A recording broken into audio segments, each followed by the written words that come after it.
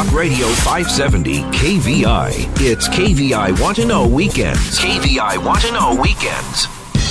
Get ready to raise a toast with Seattle's most spirited hour of talk, Happy Hour Radio. Explore the best in Washington wines, beers, spirits, food, and more with your guide, Seattle sommelier, Christopher Chan. It's Happy Hour Radio, right now on Talk Radio 570 KVI.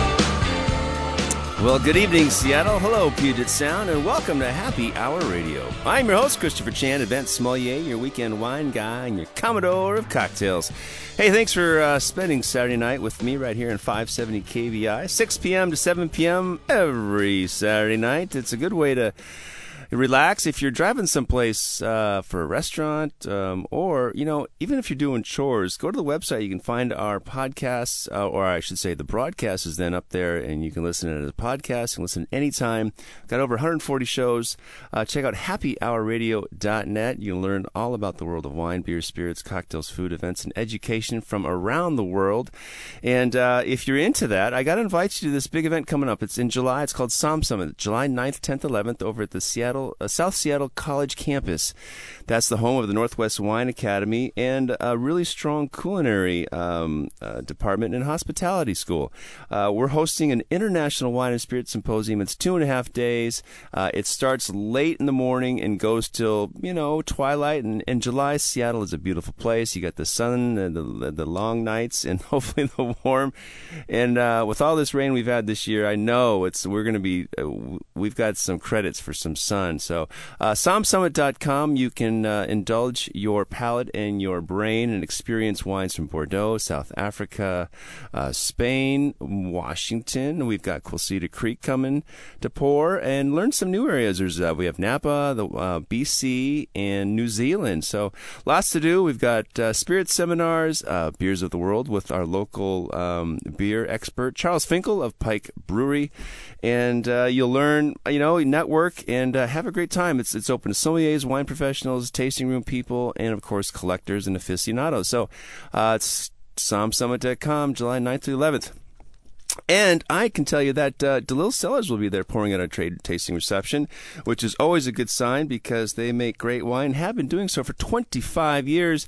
And I think they've really had 3 winemakers. And I know Chris Upchurch is the founder, winemaker, and he's now still the executive, I don't know what they call it, producer, the emeritus. But they've got a young man who came from the East Coast and is now well-seated in the driver's seat. His name is Jason Gorski. And he has Duke graduate, and he made some cool wines back east in New Jersey. We're going to learn all about it. So, Jason Gorski, hey, welcome to Happy Hour. Hey, thanks for having me. Excited about it. I introduced you as a Duke, Blue Devil, and somehow you're from New Jersey, or did you... I'm from New Jersey. So you must have been smart to go to Duke, right? Something like that. But then they say, but you got in the wine business. Well, yes, but smart means I followed my heart. That's what it means, because now you're in the biz. You made wine. What was the first wine you made? Oh, geez. 2002 vintage. We'd made hybrids, native varietals, and fruit wine, sparkling wine. We did a port style while I was there. It was great to make. I mean, for a 3,500 case winery, I think we made 16 wines, which is crazy, but got to see a whole bunch of different varietals and make a bunch of different blends. It was a lot of stuff a lot of it's transferable to Washington, even if the varietals are not. So, well, you're still working with fruit that has to be grown in the vineyard to be really quality fruit. Now, some of the hybrids, what are some of the names? I know that we don't see those out here because we have the soil and we, our own rootstock and great conditions, except for that freeze, which happens every 6 or 7 years. Yeah. What were some of the grapes that you used? Oh, geez. Seyval, Vidal, Chambourcin, Baco Noir, Scuppernong. Norton. I didn't work with either one of those, no? But yeah, there's a million of them. And Chambourcin, you said? Chambourcin, yeah, Baco Noir. Those are the two that I remember. It just seems like a lifetime ago at this point. Yeah. Well, and what drew you to Washington? Did you say, you know what, I need to work with Vitis vinifera? Yeah, actually, I had my second year in New Jersey. Sort of revitalized the vineyard, and then we got a hard rain right before harvest, and whatever the birds didn't get was not in the best shape, and it was heartbreaking. At that point, I was kind of ready to move on anyway, but that was we're really spoiled in Washington. Let me just put it that way. Well, you're spoiled in Eastern Washington because obviously you're in the West. This is true. I did not choose the Puget Sound AVA to grow in. Yeah, which was the number 4 AVA here in Washington State. Yeah, there you go. 1995. So when I knew it was time to move on from New Jersey, I knew I wanted to go to the West Coast, and I felt California.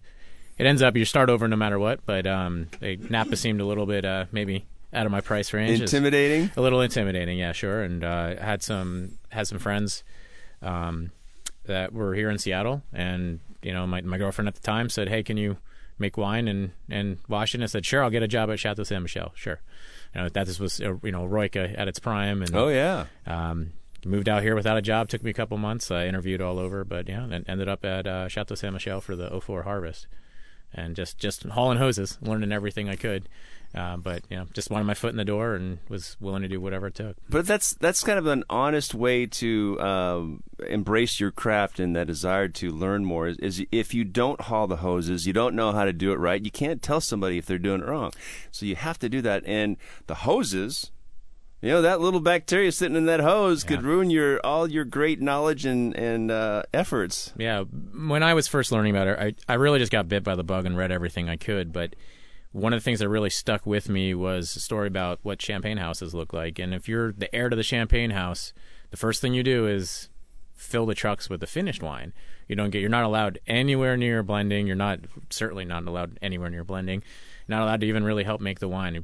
They want you to understand that everything we do in the winery is important. And I really embrace that. And with my background in science, I probably could have tried to get into the driver's seat through the lab, but that's just not what I wanted to do. And my personality type is when I like working with my hands. I like to do that, and it's really fulfilling in the winery to be able to do that. So having started from the most basic of jobs, and I still clean the first press every year, and make sure that I let my team know that I'm willing to do everything. I had an intern last year that was just in awe that I punched down so much. He was just like, "I thought I'd never see you." Well, that's not how we do it at DeLille, and it's not how I would ever do it. This is the most important time. It is, absolutely. And it's not necessarily the easiest when you're a big grown-up winery, if you want to call it that. It's just where you put your priorities. And for us at DeLille, it's all about handcrafting, and we don't want that to change. It's what we've been doing for 25 years. So really what we try to do is, emulate back in the day when we made 10 barrels. I mean, even though we do significantly more than that now. Was there a back in the day with just 10 barrels? There was a back in the day. I joke with Chris all the time. I say, hey, that's stack. Your first vintage was that stack plus those 2 barrels. And our rows just keep going now. I remember when we had Greg Lill on the show, but I was talking to Chris, and he said he started making sparkling wine. I think that's what they some of that back. I don't know if they don't talk about it as much as they used to or whatever. But yeah, they used to buy a whole bunch of fruit. Kent Walliser told me they got like 50 tons off of Sagemore, long before DeLille existed. So these guys have been together and brokering grapes and making wine for a heck of a long time. Yeah, and forget about that sometimes, that it's the roots go deeper than the quarter century. That's so fun. I just had Kent Walliser on the show last month, and I really respect Sagemore Vineyards, and as long as I've been in this wine industry, which has been, I really can say I started in '97. I saw Kent Walliser through the years. He was I thought, well, it's a big family. I know his cousin, Tom Walliser, and Walla Walla, but the Walliser family and their philosophy, Washington is it's down to earth. I mean, it's down to Los or down to Basalt, whatever you want to call it. It's just real people working the land, and that's what those generations did. So that work ethic was instilled. Obviously, we are lucky to have such a willing labor force, although they're not always as accessible as we'd like. Obviously, there's much to do about the future of some of these positions that I can tell you are not advertised as showing the happy American doing harvesting asparagus. But I'm speaking with Jason Gorski, the the winemaker for DeLille Cellars. What's your official title? Winemaker. Yeah. All right. WMD, winemaker. I like what we got to do. What's the D going to stand for? I don't know. I always think it was a winemaker dinner, but winemaker dinner. That's it. And so you from New Jersey to Seattle, and then to actually because you actually came to Seattle first. You were at the Woodinville. Yes, I made wine, white wine at Chateau Saint Michel starting in 2004. Yeah, moved east for a little bit. I made wine in Walla Walla for a while, Spring Valley. Yeah, another Chateau Saint Michel property. Another Chateau Saint Michel property, which is, I always tell this story. I feel really, really blessed that when I was first learning about Washington, probably drinking late 90s, when it was illegal for me to be doing that. It was Eroica and Spring Valley's Uriah. And when I first moved to Washington State, it was the pipe dream that I would ever get a chance to make an Eroica or a Uriah. And within 6 years, I had done both. And DeLille wasn't, for whatever reason, wasn't on my radar at the time, but it's been a terrific landing spot for me for the past almost 7 years now. And interesting enough, how many AVAs does DeLille source the fruit? Let me tell you, it's Yakima, it's Horse 7 from Shampoo. No, you guys don't do Shampoo. No, Discovery Vineyard though, May's Discovery. So yeah, and of course Red Mountain. Yep, we do get a little bit of Wahluke now as well. Oh, and is that Stone Tree? No, Stone Tree and Sagemore Weinbau. Yeah, and that's right. Sagemore Bacchus is Columbia Valley. Yeah. So we're our two largest production wines, D2 and Chaleur Blanc, are both Columbia Valley, even though both of them could be Yakima by just a couple of percentage. They're just off by a couple. Sure. And when you started at DeLille 6 years ago, how many wines were in the portfolio? Oh, geez. I want to say it was about 12. And what really was happening at that time is we got ourselves a retail space and started building a wine club.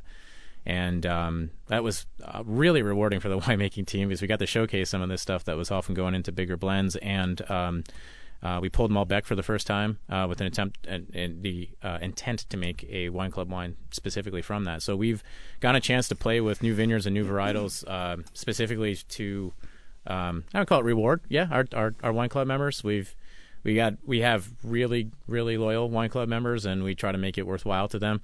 I always say we're not putting some Petite Syrah we can't sell. I'm not trying to throw Napa under the bus here, but there's wine clubs out there that's where they're unloading some of the stuff they don't know what to do with. For us, we don't put anything under our label that we're not really, really excited about. So, and we get the question all the time, why aren't you doing? We made a Malbec Cab blend off of Red Mountain for a year or two.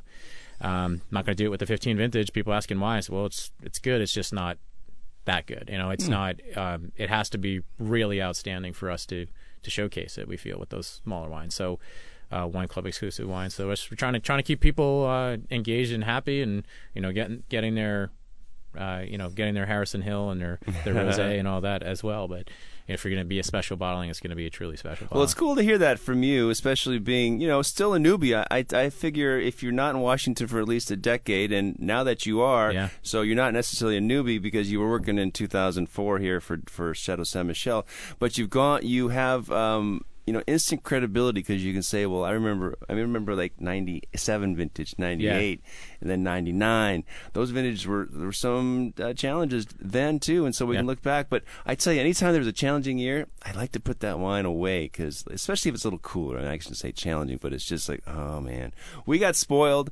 And I think it was a great learning opportunity for us where we didn't have to correct our wines as much. Yeah, that's true. And they still showed well, and with a little more restraint, because you didn't have to put more new oak on it, because they didn't have quite the fruit, but they had great structures, so you still didn't need all that oak. And it was a really Bordelais style vintage, would you say? I would, yes. 11 especially. I actually brought a 12 red. Well, maybe get a chance to try that later. But the 11s they're still babies, so got to give them a little bit more time. So we've got two wines today. You said you brought the 2000 and... I brought the 2011 Chaleur Blanc and 2012 D2. The 11 vintage was really, really strong for whites. Yes. Super concentrated. Got a long time to hang because it was so cool. And although the 11 reds are really fantastic, they'll age forever, they're still kind of babies. So I brought a 2012 a little bit more accessible. Awesome. When we come back from this break, we're going to dive into these tasty wines from DeLille Cellars with the winemaker himself, Jason Gorski. Stick around, folks. We'll be right back on Happy Hour Radio.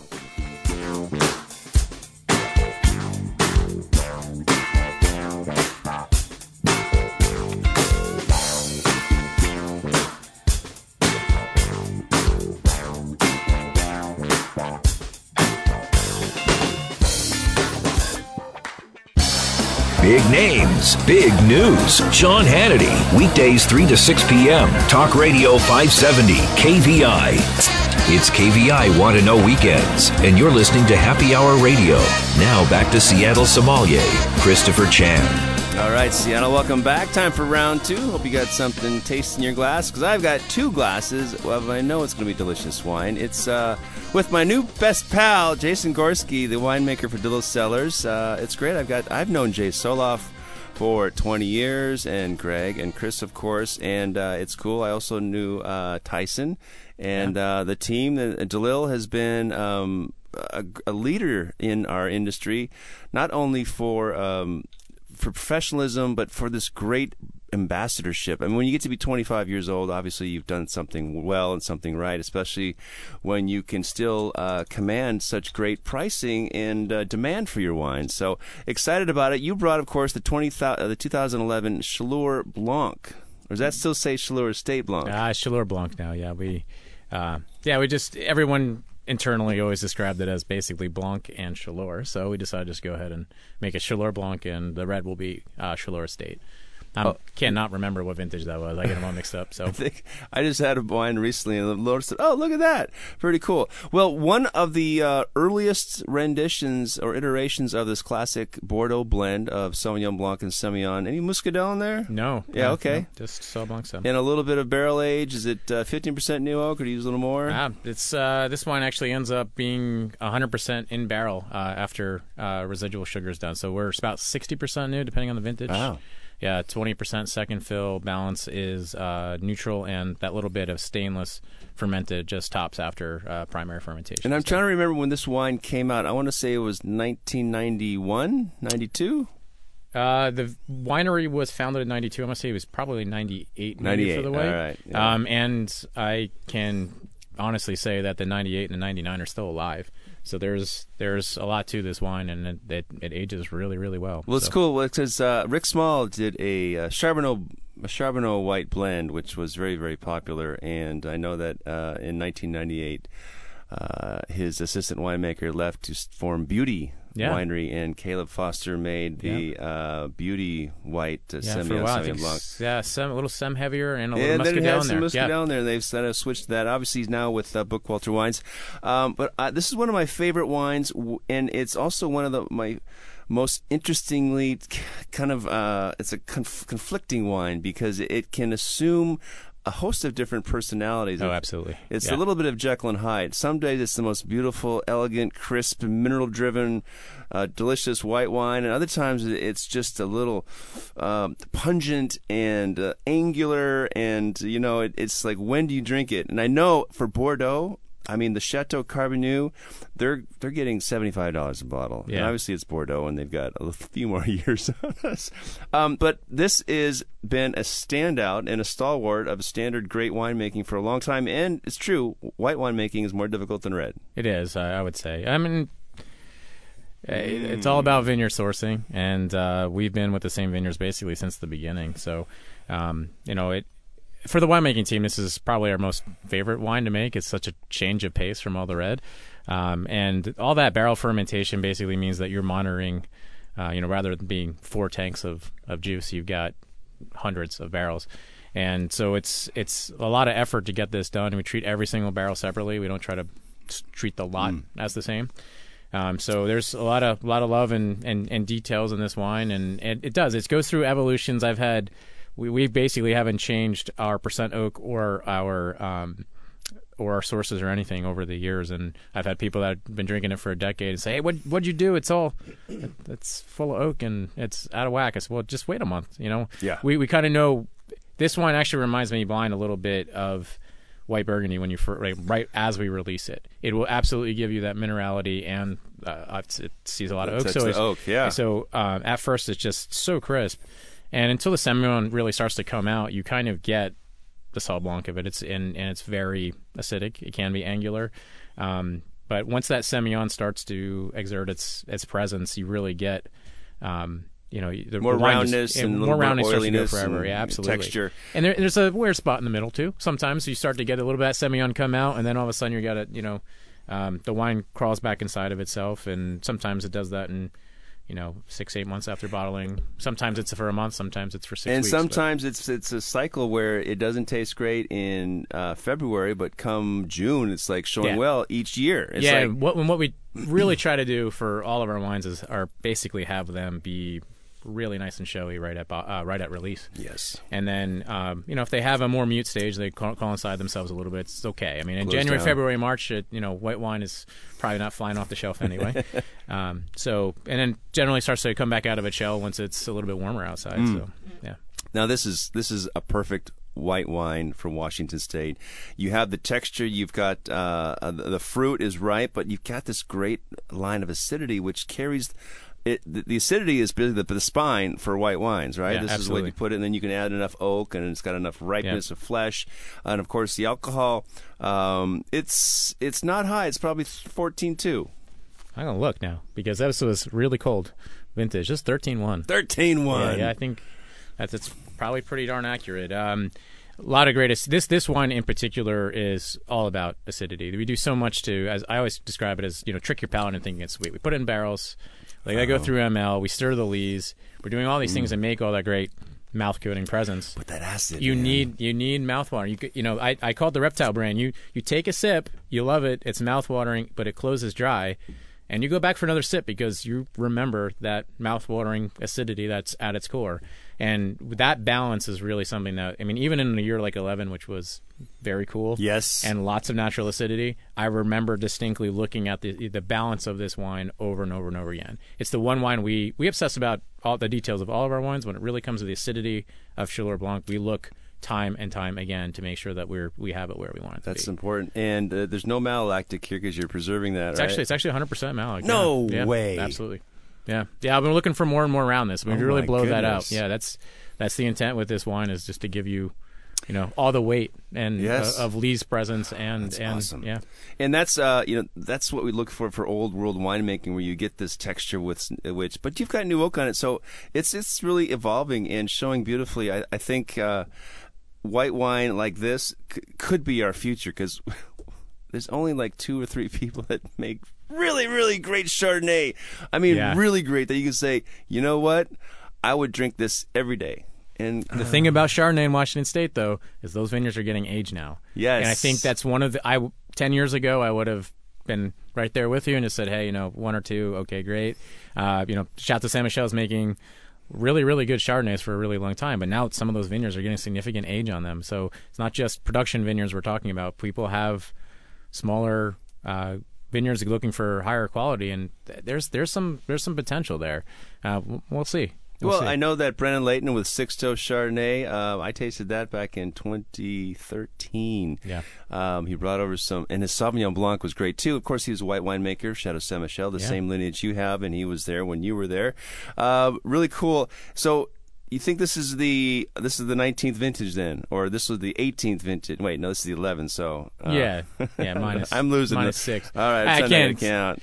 Yeah. Forget it. But let's count some dollars. What can we get this? Is this is obviously available because it's a pretty big production wine? Yeah, it's one of our biggest. D2, actually, the other wine I brought with me today is the only other wine that we make more of. So it's around. You find it all throughout Seattle, and we're in most grocery stores, and hopefully in lots of bottle shops and restaurants. And restaurants, yeah. It's great. I think it's one of those wines that, when you think about Sauvignon Blanc, it has a very rich tradition here on the West Coast, obviously with Mondavi and Tocalan Vineyard and their Fumé Blanc, but that extended through Cakebread and Groth, and I don't know who else is making it down there because I just don't drink. It's a little tropical for me sometimes. Yep.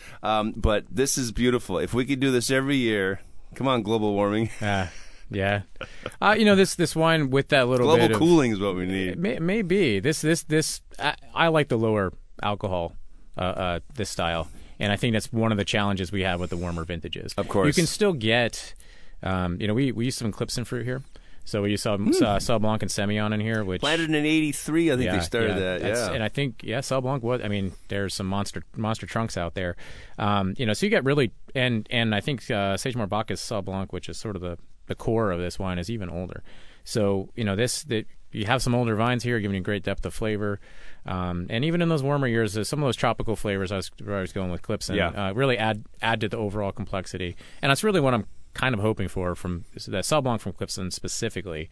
Let that, looking for a little bit more tropical flavor since it's a smaller portion of the blend. And how many vineyards go into this blend typically? It is now just 3. It's just 3? Sagemore, Bacchus, Clipson, and Boucher. And Boucher's the Semillon? Both Sauv Blanc and Semillon for that. Yeah, the Semillon is one of, doesn't matter whether it's warm or not. Boucher's Semillon really helps keep the alcohol in check too. So it works really well in the blend. Awesome. Well, I can tell you our next wine is going to be D2. When we come back from this break, we're going to dive into one of the greatest production wines I think that's come out. It was, looking back at the history of Jalil, we can learn marketing. And it's always 2020 when you look backwards, but to do the D2, to have this wine to be an affordable alternative to the Chaleur Estate Rouge, or this Chaleur. Yes. It's called Chaleur. Yeah, we call it Chaleur Estate. Yeah, and this was great because everyone was able to embrace it, because same winemaking, great vineyards, and I'm sure it's a great wine. It's the 2012 vintage of DeLillo Cellars D2 with Jason Gorski right here on Happy Hour Radio. Stick around, folks. We'll be right back on 570 KVI.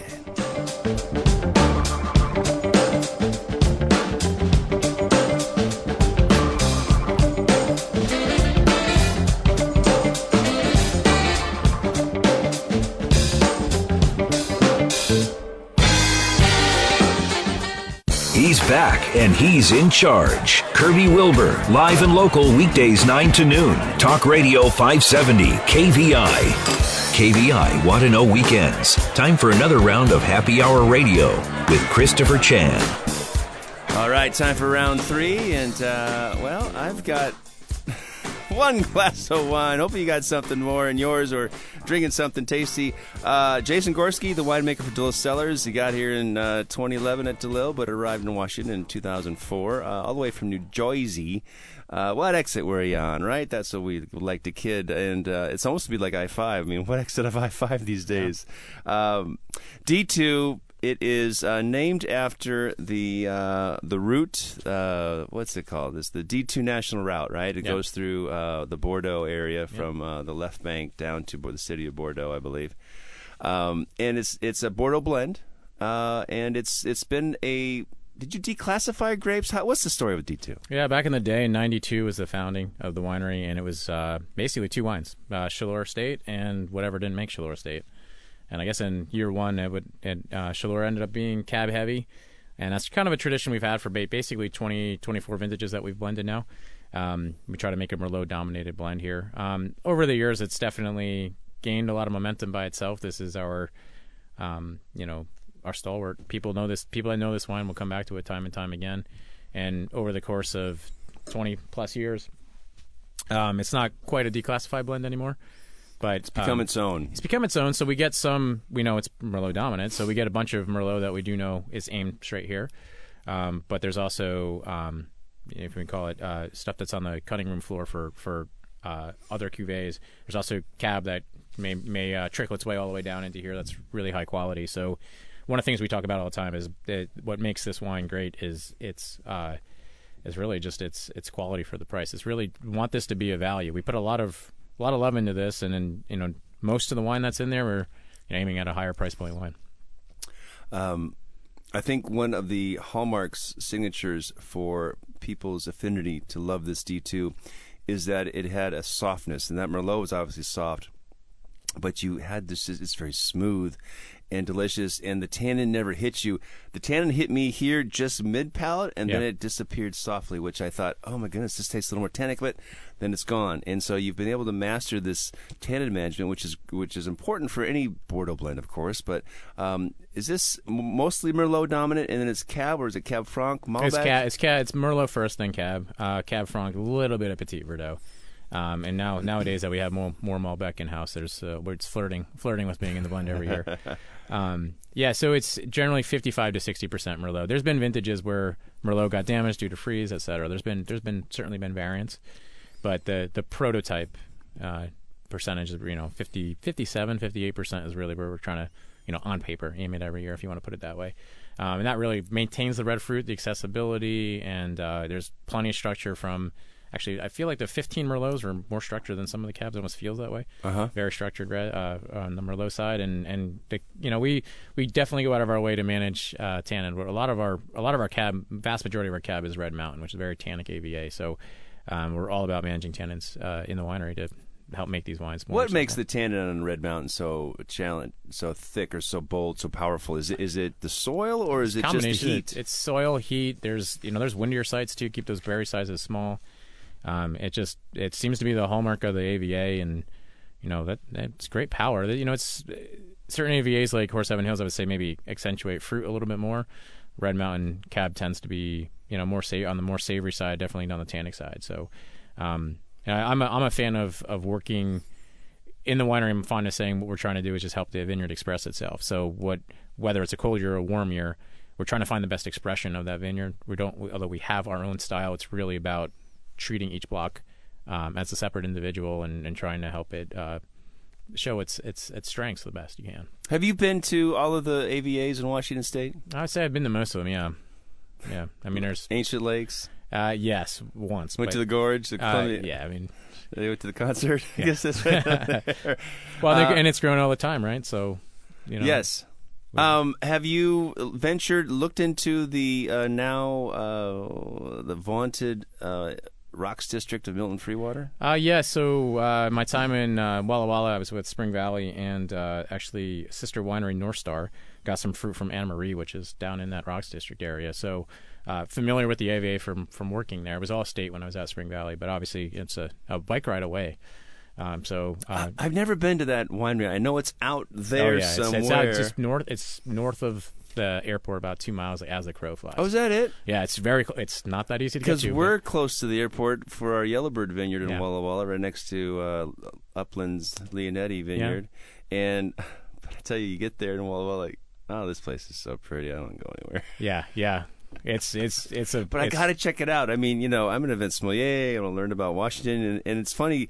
As much as even the Seattle Wine Awards, we taste a lot of wine, and that's my opportunity to really enjoy or to learn and explore the AVAs of Washington State. But I think you got to take really probably 10 days to make it worthwhile to stop, or maybe it's 14 days to a stop and everywhere. Of course, Columbia Valley is. You could be Yakima, it's kind of thing. I mean, but you got to go to Sagemore. Yeah. Top 10 vineyards. Do you have some favorites? Oh, geez. Well, we have our own estate vineyard, so I'm going to start there. And it's easy to say that I'm just championing Delot here, but obviously Ciel Cheval is one of my absolute favorite vineyards. Been around forever. 1972 Jim Holmes. Absolutely. And some just really fantastic stuff. When you taste some of our cab for our Chaleur blend, it's actually been one block from Ciel for 25 years. And when you try it on its own, that cab by itself, just in my tasting notes always say this is Chaleur. So there's just there's a great partnership between wineries and vineyards, and for us it's been Ciel and when I Jim first forever. saw Ciel Cheval, you have this it's Horse in the Sky or part of the Horse Heaven Hills. It's not though. It's right. It's part of the Red Mountain appellation. It is. Yeah. And when you get there and you look at it, you're actually looking down on it. You're like, really? Yeah. That's where it is? Wait a second. That doesn't make any sense. That's just like some random spot, man. Yeah. And once you get there and walk those vineyards enough, just feeling how the air flows. I've driven, if you go to Sagemore Bacchus and you're heading back west, I've seen rainstorms go around the mountain. Like so it has its own little pocket. Wow. And it's really special that way. And different breezes on the west side, the south side. Yeah, I mean, we for us, we've been with Ciel, Boucher, Sagemore, Clipson. These are vineyards that we've been with for a quarter century now. So those relationships, Harrison Hill was probably late 90s, so we've been with 3 generations of the Newhouse family now. And that was 62, I think, yeah, right? 62. So we get 1962 planting Cabernet from there. Just crazy, weird, wild, amazing stuff. Yeah, and it's Harrison Hill has been really a nice foil to the Chaleur Estate Red. I Absolutely, think yes. It's actually the same blend. It's just about 6 miles apart as the crow flies, but Snipes Mountain AVA versus Red Mountain AVA. Just try to make it stylistically different, and even though it's exactly the same blend. Again, Harrison just expresses itself. There's really there's nothing you can do to stop it. And my first vintage, 11, it was it was such a cool vintage, and these old vines that are, quite frankly, have some red berry and some leaf roll and everything else. The fruit shows up, and when you squeeze them when it's dry, it looks like Pinot. And really? I told Chris, I said, there's no way I'm putting this in 100% new oak. There's no way it's going to handle it. And he said, okay, I understand. You already put it in. I'd already put it in last. And he said, but when you rack it, when it's dry, so we, generally December or January, he said, taste the wine, and I think you'll change your mind. And sure enough, 3 months later, I was just like, it sucked it up. It was doing totally fine. So every year now, regardless of vintage, that 62 planting, for how delicate it appears to be, can really handle itself. Let's put it that way. It's really exciting, and what a pleasure for you to be in a position to have the tutelage of Chris Upchurch, to have the skill set of the partners around you to work this successful enterprise over the quarter of a century now. Yeah, quarter century. And I think there's designs. I mean, every winery reached the point where what's the succession plan? And right. I know that they have some bigger partners now, and I'm sure that's going to be involved in it. And at some point, you probably want to retire, because working in the wine business is a labor of love and a lot of labor. Yeah, absolutely. And working and running around and pressure, and you never stop. It's funny, you think you get a break, and you get a couple weeks here and there, maybe, right? Maybe. We're going to Hawaii because I know they're not weeping yet, so we can head out. And you're going to go on a vacation soon. What do you like to drink in the world? For wine, we're mostly French in my house. After Columbia Valley all day long, you want to change of pace. And depending on the time of year, lots of beer. When the sun finally comes out around here, it's generally gin for a little bit, and then after harvest, bourbon. So I go through my cycles, and it's come back to wine generally around Thanksgiving. Take a little bit of time off. I love it. Well, we're going to have one more segment here. It's just for a couple minutes. We're going to chat more, and I want to talk more about the D2, where people can find it. I'm sure it's ubiquitous, but for those people who are just now tuning in, welcome to the show.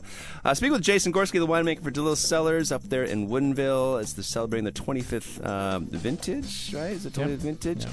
And we've got a little more time, so stick around, folks. Be right back on Happy Hour Radio.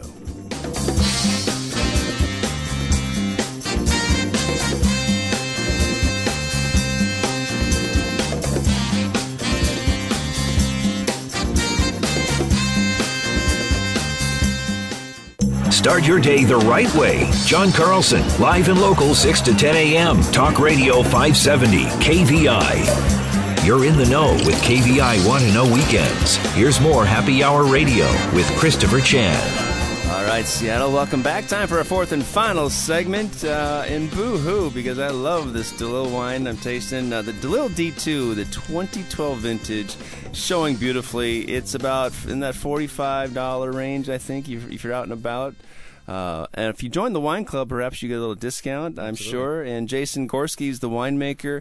And you started with 12 wines in 2011 when you got there. How many wines are you producing now? We're generally 16 to 18, depending on how many club wines we want to show off, and how much our wine club manager and tasting room manager want us to make. Oh, really? Yeah, a little bit. Yeah. So sometimes it's we've had some great success with that. We made I must say it was 150 or 200 case Cabernet blend from the 2010 vintage that sold out over the weekend. We released it at the club. So the club release weekend, and now we went and sourced more Red Mountain fruit to make a specifically Red Mountain Cabernet. It's our Four Flags blend. So it's grown from 200 cases over 3 years. It grew quite a bit, very very successful. So it's a great thing for us to again showcase some of the stuff that. I hate to denigrate D2, but say that it was only going to D2. That was really how the conversation started back in 2011. Actually started with the block of Merlot that, due to the cold vintage maybe underperformed a little bit. And Chris was like, maybe we should get rid of it. And I said, before we talk about that, let's talk about all this great cab that, that just goes into D2. And he said, well, yeah, that's why D2 is great. I agree, but let's show it off. We shouldn't be talking about, dropping pretty good Merlot for D2. Let's show off some of this, what makes Red Mountain great. Show off some of these Red Mountain vineyards that we've got a little bit left over every year, and let's see if D2 can handle that cab going somewhere else. And now we sort of design programs around that, and our wine club members love it, and you can find that wine pretty much nationwide now. So yes, and it's great. It's another great example of fine Washington wine, and people get it. I'm sure it turns heads and does well. And we're lucky enough to have a great somm community throughout the United States. We've got Eric Siegelbaum in Washington, D.C. Yeah. We've got David Morris in New York. And we've got that sweetheart, and she just moved to Florida. And she was from Chicago. Gosh, I'm sorry, I can't remember her name. But it's great. We've got these points around the country that people have believe in the gospel of Washington wine. Yeah, absolutely. I think once you get in customers' mouth, it's all over. That's the big thing we talk about all the time. It's Washington first, and Sam Michel has been saying that forever, and I think it's absolutely true at all quality levels, all price points. And a lot of times it's Washington education first, and it's great value here. It has been for 20 years. Best domestic value, period. Washington State wines. Most 90-point wines under $30 or $50 or whatever it was. We kicked Napa's butt and we kicked Sonoma's butt on value, quality, the price-quality ratio, and expandability. This is the thing I talk about all the time, because one of the things that you touched on is that DeLille has changed a little bit after 25 years, and we brought on an investor to help us grow. And first thing I talked about is can you really make more? Yeah, we can make more and make it better. It gives us access to vineyards that maybe we couldn't go after before.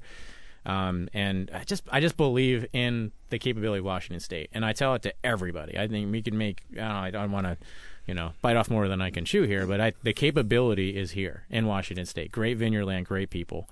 We're just over 50,000 acres, yeah. Where Napa's got 100,000 alone, and so we've got so much more to grow. I'm sure at some point Puget Sound will actually have a little rain shadow like Squim or something where we'll be growing some cool grapes. Well, you've got an event tomorrow, and I'm not sure if it's sold out, but it is really the spring barrel tasting at the Chateau, which it's actually is at the winery. At the winery, that's what I mean. Yes, at the winery, because that's your. It's actually where we produce the wine. Yeah, the Chateau was the original space. Yes. So where is the winery? The winery's in Woodinville, and as I'm fond of saying, its location is part of its security. We invite the general public just once a year for this event. So it's we've been doing it for 20 years. We used to be at the Chateau. Yes. Actually taste wine from barrel. And stuff that we're about to bottle. So it's really but fun. But now you have team. more customers on that wine list, and you have to accommodate and make it easy because everybody wants to have an enjoyable experience driving out to Woodinville. Yeah, and it's it doesn't seem like it while you're scrubbing every corner of the winery, but it's great for the winemaking team to be able to show off their space. So I think for us, it's gotten to that point where, like I said, once a year, people come in and say, this is where we put all the love and passion into stuff. It's like a famous restaurant. You want to see a clean kitchen when you go there, absolutely. too. Yeah. Well, what a treat. It's the Spring Barrel and Tasting and Rosé release is tomorrow, May 21st, at the winery. DeLilleCellars.com is where you'll find it. Taste the 2016 Rosé. And that is a Rhone-style Rosé? It is. Generally Grenache dominated with some Mourvèdre and Cinsault in there. So no Saugnac either. So we pick that 2-bake rosé out of it and squeeze it right away. Any oak on that? No, we're all neutral on that. All right. I remember tasting it, and I was really, really envious that you could command $25+ for rosé. Finally! Yes. Washington State. That's what I aspire to as well. Well, Jason Gorski, thanks so much. It's been a pleasure to talk to you, and I appreciate your winemaking. Look forward to many more great vintages. Yeah, thank you very much for having me. Right on, folks. Hey, hope you enjoyed the show. Next week, we're going to have Steve Metzler and Sherry, the story of Manzanilla. It's Great with Oysters on Happy Hour Radio. Stick around. Oh, wait, not stick around. Tune in next time on Happy Hour Radio. And remember, folks, life's always better with the designated driver. Cheers!